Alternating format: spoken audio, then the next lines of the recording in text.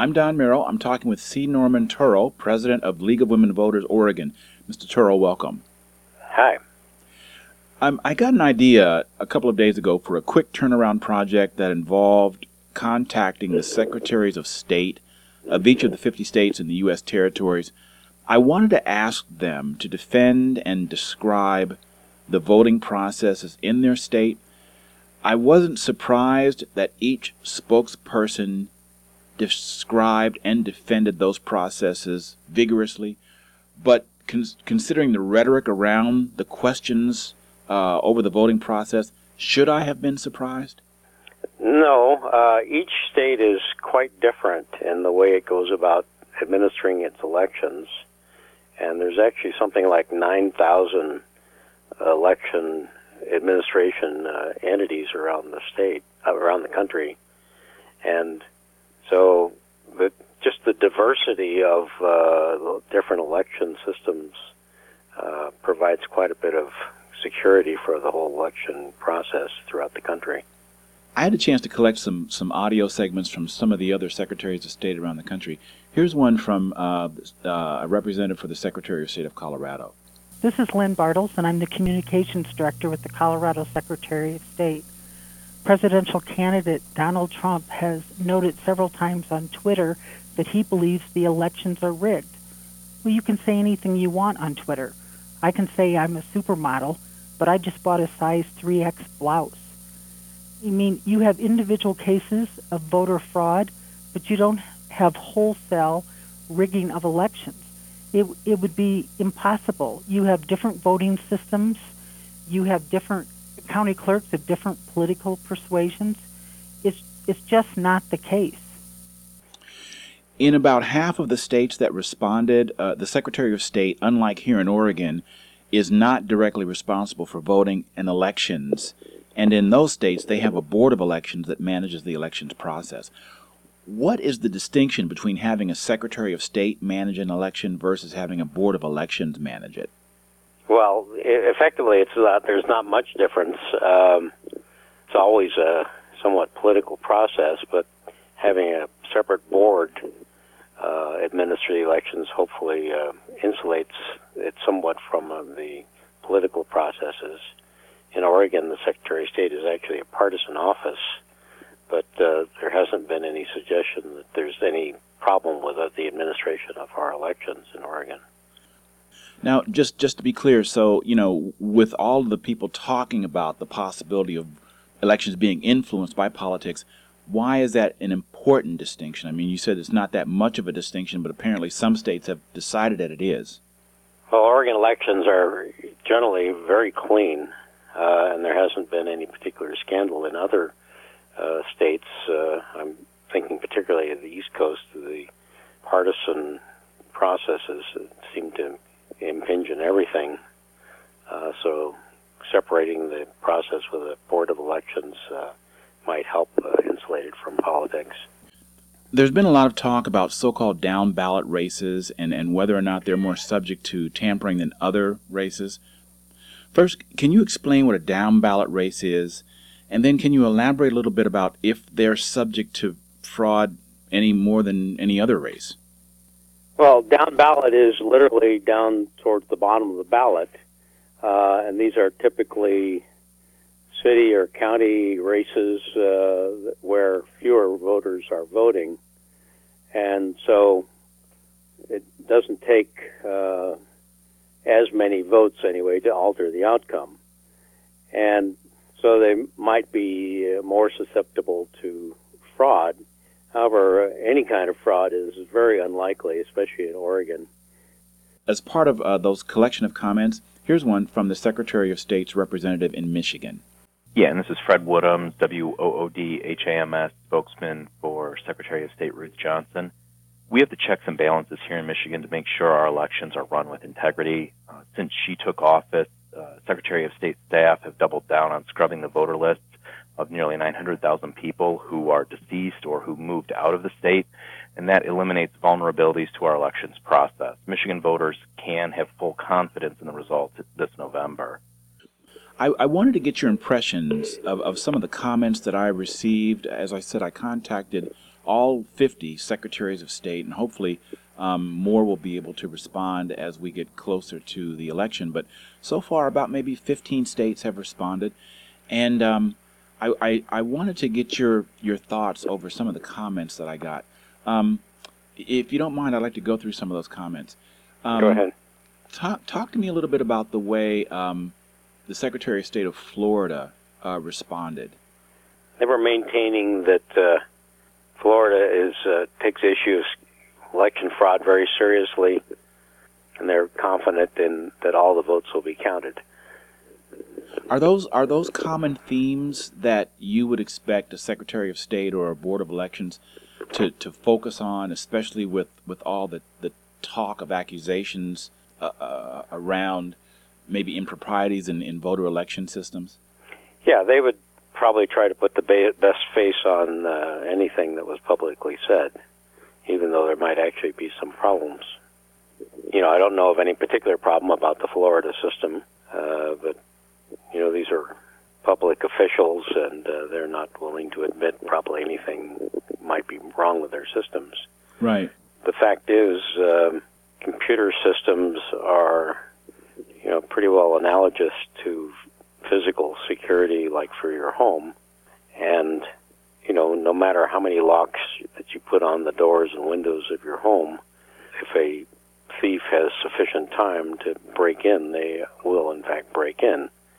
The same thing with computers. Right.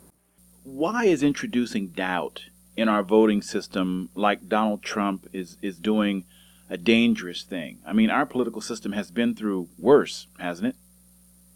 Well, I think it has been through worse in the whole 150 years or so of our country's history. There's been lots of things go wrong with our election system. However, when the secret ballot was introduced in the early 1900s, the so-called Australian ballot, fraud was much less likely to happen. And again, it would take a lot more votes to affect the outcome of an election than just a handful of ballots that might be changed in the course of some sort of fraud. One of the things that I've heard people talk about when they talk about the danger of calling our voting system into question is that it makes people begin to not believe in the system. And if the vote is the bedrock of our country, then some of those arguments are that you can contribute, that kind of doubt can contribute to the fracturing of the social contract that we have with each other and with the political system. Does that sound right? Right. And, challenging the vote is really challenging our democracy. And I would refer to the old adage that democracy is the worst government system of all except all others. And if we somehow tear our democracy down, then we're going to get one of the other forms of government that are more less savory. So we might get a dictatorship or some sort of authoritarian government that we would like less. So we need to work hard at preserving our democracy, our freedoms, and our liberties. It's really kind of hard to even conceive of the United States under a dictatorship or an authoritarian government. I agree. It would be unthinkable. We're also looking at statements by the Director of Elections in New Jersey, Director Rodriguez. Yeah. And his main comments seem to be monitoring the system for signs of suspicious activity, conducting periodic vulnerability assessments. I mean, again, the issue seems to be focusing on cyber awareness and cyber security. Do you think that that is as big of a concern as it was maybe in the 2012 election when there were all these questions about Diebold election machines? Well, I think they are saying appropriate things, but again, there's no such thing as perfect security. Probably the best security for a computer system is to have it physically isolated and not connected to the internet at all. or have a huge security barrier between the internet and the computer systems, if at all possible. Here in Oregon, Jean Atkins, who is the Secretary of State here, she talked about the sheer number of votes and the decentralized nature of our election system. Right. She essentially said that the manipulation of the elections results here in Oregon is virtually impossible. But I also noticed that a lot of the Secretary of States are working with the Department of Homeland Security as a way to develop what she called a hygiene screen to take appropriate precautions. They did that for Oregon, apparently. Do you find that a lot of the election systems around the country are, in fact, working with the Department of Homeland Security to try to bring another level of legitimacy to the election results? Well, I don't know that. I'm not involved in that process. You'd have to ask the Department of Homeland Security, but Jean Atkins is correct. The elections are decentralized in Oregon. Each county is responsible for its own elections, and they have some diversity in the way they go about that. And there's both diversity of process and the actual machinery that they use. Voting in Oregon is all by mail-in ballot, with some minor exceptions. So it's quite a bit different from other states that have polling place voting. Vote counting is actually done at each county's election department in a central place. It's not counted in precincts like it is in other states. And so it's less vulnerable to manipulation. You'd have to have an insider actually somehow affecting the counting process rather than poll workers like in other states might affect the counting. I wanted to ask you about that. There was a big move, at least it was a big publicized move of a lot of election machines, from the manual machines to the electronic machines. Do you feel that push toward more electronic machines has slowed in the last few years?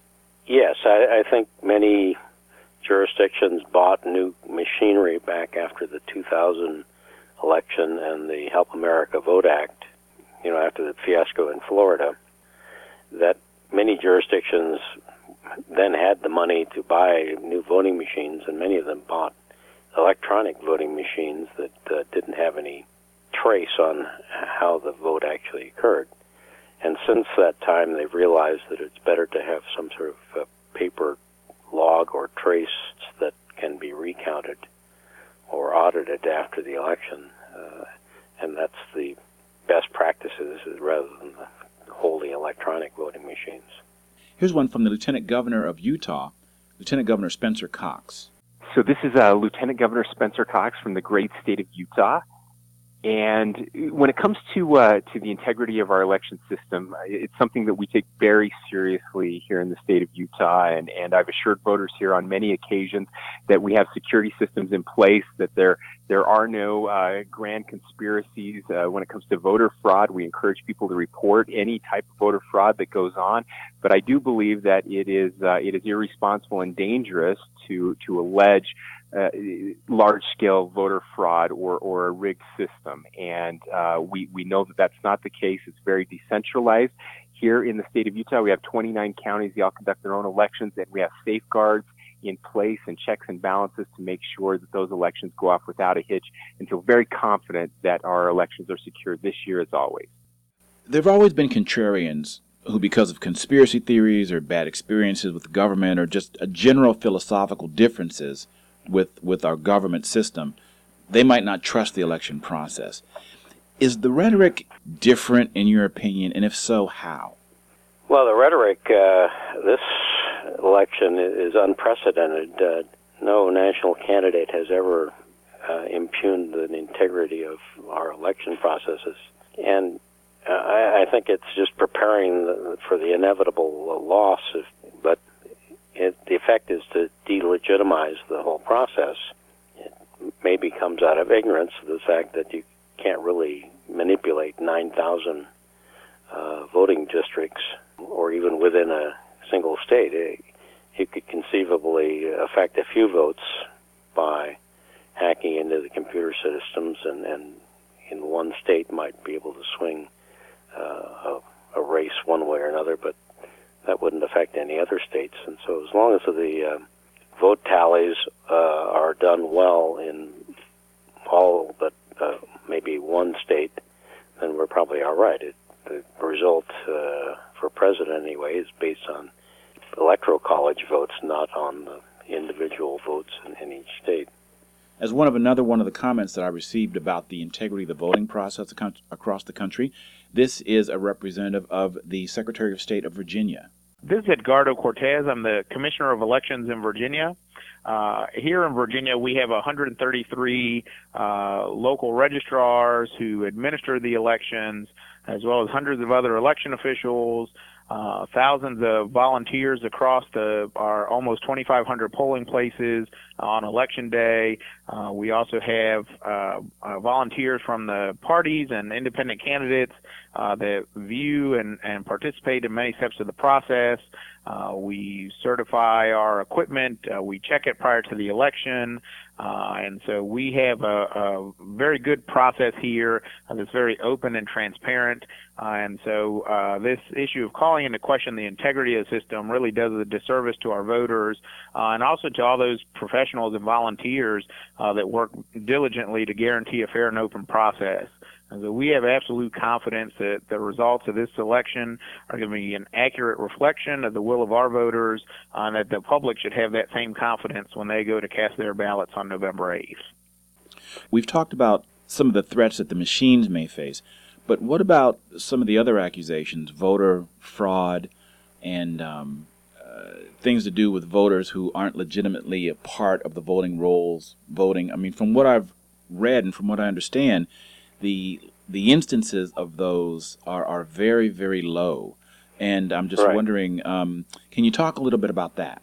Well, the kind of fraud that is targeted by voter ID, say, is very, very rare. You'd have to be very bold to walk into a polling place and try to impersonate another voter and get away with it, especially since the polling workers are often your neighbors. So that kind of fraud is actually quite rare. The kind of fraud that they're not talking about is in absentee ballots. It's possible for a voter to maybe sign their ballot and then give it to somebody else to actually vote, sell their ballot to somebody else, but that is also very rare, and this is what I would call retail politics. It's one ballot at a time, and you'd have to affect or buy a whole bunch of ballots in order to actually affect the outcome of an election. I've never heard of such a thing, buying ballots and then signing them and giving them to someone else. Yeah, that's a possibility. I haven't ever heard of somebody doing that, but again, you've got to be pretty bold to go out and buy a ballot. And what do you get if you did that sort of thing? You'd only get one ballot out of buying it. That's what I'm trying to make this distinction between retail fraud and wholesale fraud. Here's another one of those comments about the integrity of the voting process around the country. This is from a representative of the Secretary of State of the state of Washington. My name's Lori Agino. I'm the Washington State Director of Elections.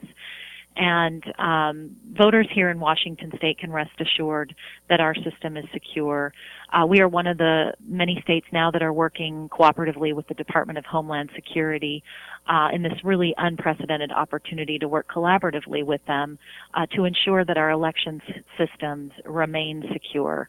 It's been a great partnership that allows elections officials working together with IT experts, making sure that all aspects of our system are secure, both physical security as well as system cybersecurity. It's been a great opportunity. I will also add that Washington voters are very fortunate. We always vote on a paper ballot, and so these paper-based systems that include these voter verifiable paper audit trails really provide a lot of assurance for our Washington voters. In addition to that, we conduct independent testing, pre- and post-election audits, and ensure that the physical security of our tabulation equipment is always at the front of our attention. Donald Trump has encouraged his supporters to watch the polling processes, watch the polling stations. What does that mean to you, and what can voters do to ensure for themselves that the process is fair? Well, I think what he's implying is that there's people coming to the polling places to try to vote when they're not registered or not legitimately registered, but the effect is really to try to scare off voters, to intimidate them so that they don't even stay at the polling places. And that's, in fact, what has happened in the past. There was a incident back in the 1980s where the Republican Party in Pennsylvania tried to intimidate voters into not voting, and a lawsuit came out of that, and there was an injunction against the Republican Party in Pennsylvania that they couldn't do that anymore. And that injunction has actually continued to the present day and includes this election. So if the Republicans in Pennsylvania, anyway, tried to do that sort of thing again, they would probably become in contempt of court. The same thing happens with voting procedures that create long lines or somehow delay the vote so that people will have to wait a long time in order to actually vote. And they get discouraged and don't have the time to hang around to actually get their vote accomplished, and so they are intimidated in that way by just not having enough time to vote. And so I would urge voters to stick with it, stick to their guns, make sure that nobody intimidates them or discourages them from voting, and vote earlier in vote centers or absentee ballots and before election day, and that would be a way of getting around that. This was a particularly interesting comment from the Secretary of State of Wisconsin, Doug La Follette. This is Doug La Follette, Secretary of State of Wisconsin. The voting issue has been very contentious here. There's been a strong effort by the Republican governor and Republican legislators to restrict people's ability to vote. They had strong voter ID laws. They've restricted the same-day voting possibility to register. They have made it very difficult for people to vote in Wisconsin, particularly young people, elderly people, and minority people. The courts have overruled some of their efforts, but some of them are still in effect. So it's been a very difficult time here, as it has in many other states around the country. Despite the efforts to restrict people's access to voting, the actual results in Wisconsin should be fine because we have very good voting processes and good voting machines. This brings up the whole issue of voter fraud, and very briefly, I'm so tired of hearing about it because study after study by reputable organizations have found that there really is no voter fraud. It's just a front to try to restrict people's right to vote. And in Wisconsin, we've never had any real serious voter fraud. But the Republicans keep claiming that they have to protect people from voter fraud. What would a candidate get out of such a scorched earth policy as what we've seen in this political campaign? I mean, if you've succeeded in getting people to tear down their system, what goes up in place of it? I mean, do the people who want to see wholesale change, do they have that much faith in the new thing, or does the candidate even care about that? Well, I think some candidates have been really playing on the fears of some voters and citizens. There really would be no alternative to our democracy except, playing on those fears in a demagogic way. And the candidate might benefit by getting elected, but the democracy would probably suffer. Here's the last of the comments from State Secretaries of State. This is Sam Mahood, Press Secretary for California Secretary of State Alex Padilla, read by Cable News Director Lisa Loving. Assertions that our nation's elections are rigged are irresponsible at best and un-American at worst. Free, fair, and accurate elections are at the very foundation of our democracy. Ensuring every ballot is counted and accounted for is my top priority and the top priority of all elections officials. I have great faith in our county election officials and the many thousands of poll workers from across the political spectrum who volunteer to assist voters in their community. I expect Californians will go to the polls on November 8th and cast their ballots free from intimidation. Our voters, poll workers, and democracy deserve no less. You know, I had one other question about the debates. Now, I remember a time when the League of Women Voters ran the presidential debates. Yes. But then this commission was formed of the Democratic and Republican parties, which, oddly enough, seemed to rule out all of the other parties participating in this commission. And so right, now, you noticed. Right, so only the two major parties now decide who gets to debate and where the debates will be. How did that happen, and what's your view of how this new setup? Well, some people think that the League of Women Voters still runs the debates, but that's not true. We haven't done that since the 1980s.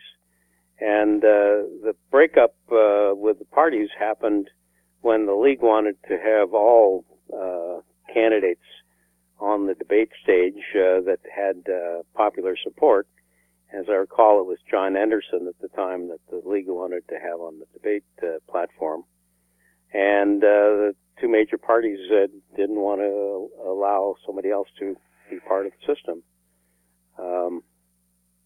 I don't know, Donald Trump is maybe correct that our system is rigged, especially when it comes to the debates, but not in the way that he's been asserting that there's going to be massive fraud in elections.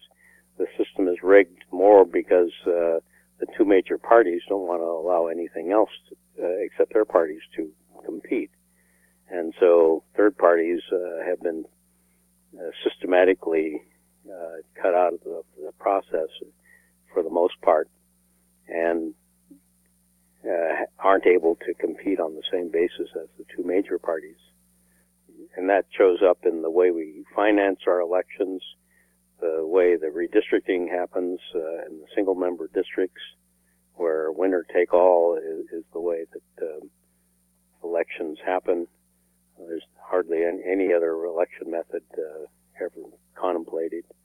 So if you're a third-party candidate, there's always, if you're a third candidate, then there's a spoiler effect that comes into play where people have a dilemma as to which candidate do they want to vote for, the candidate they like best or the one that they're more likely to win that they like.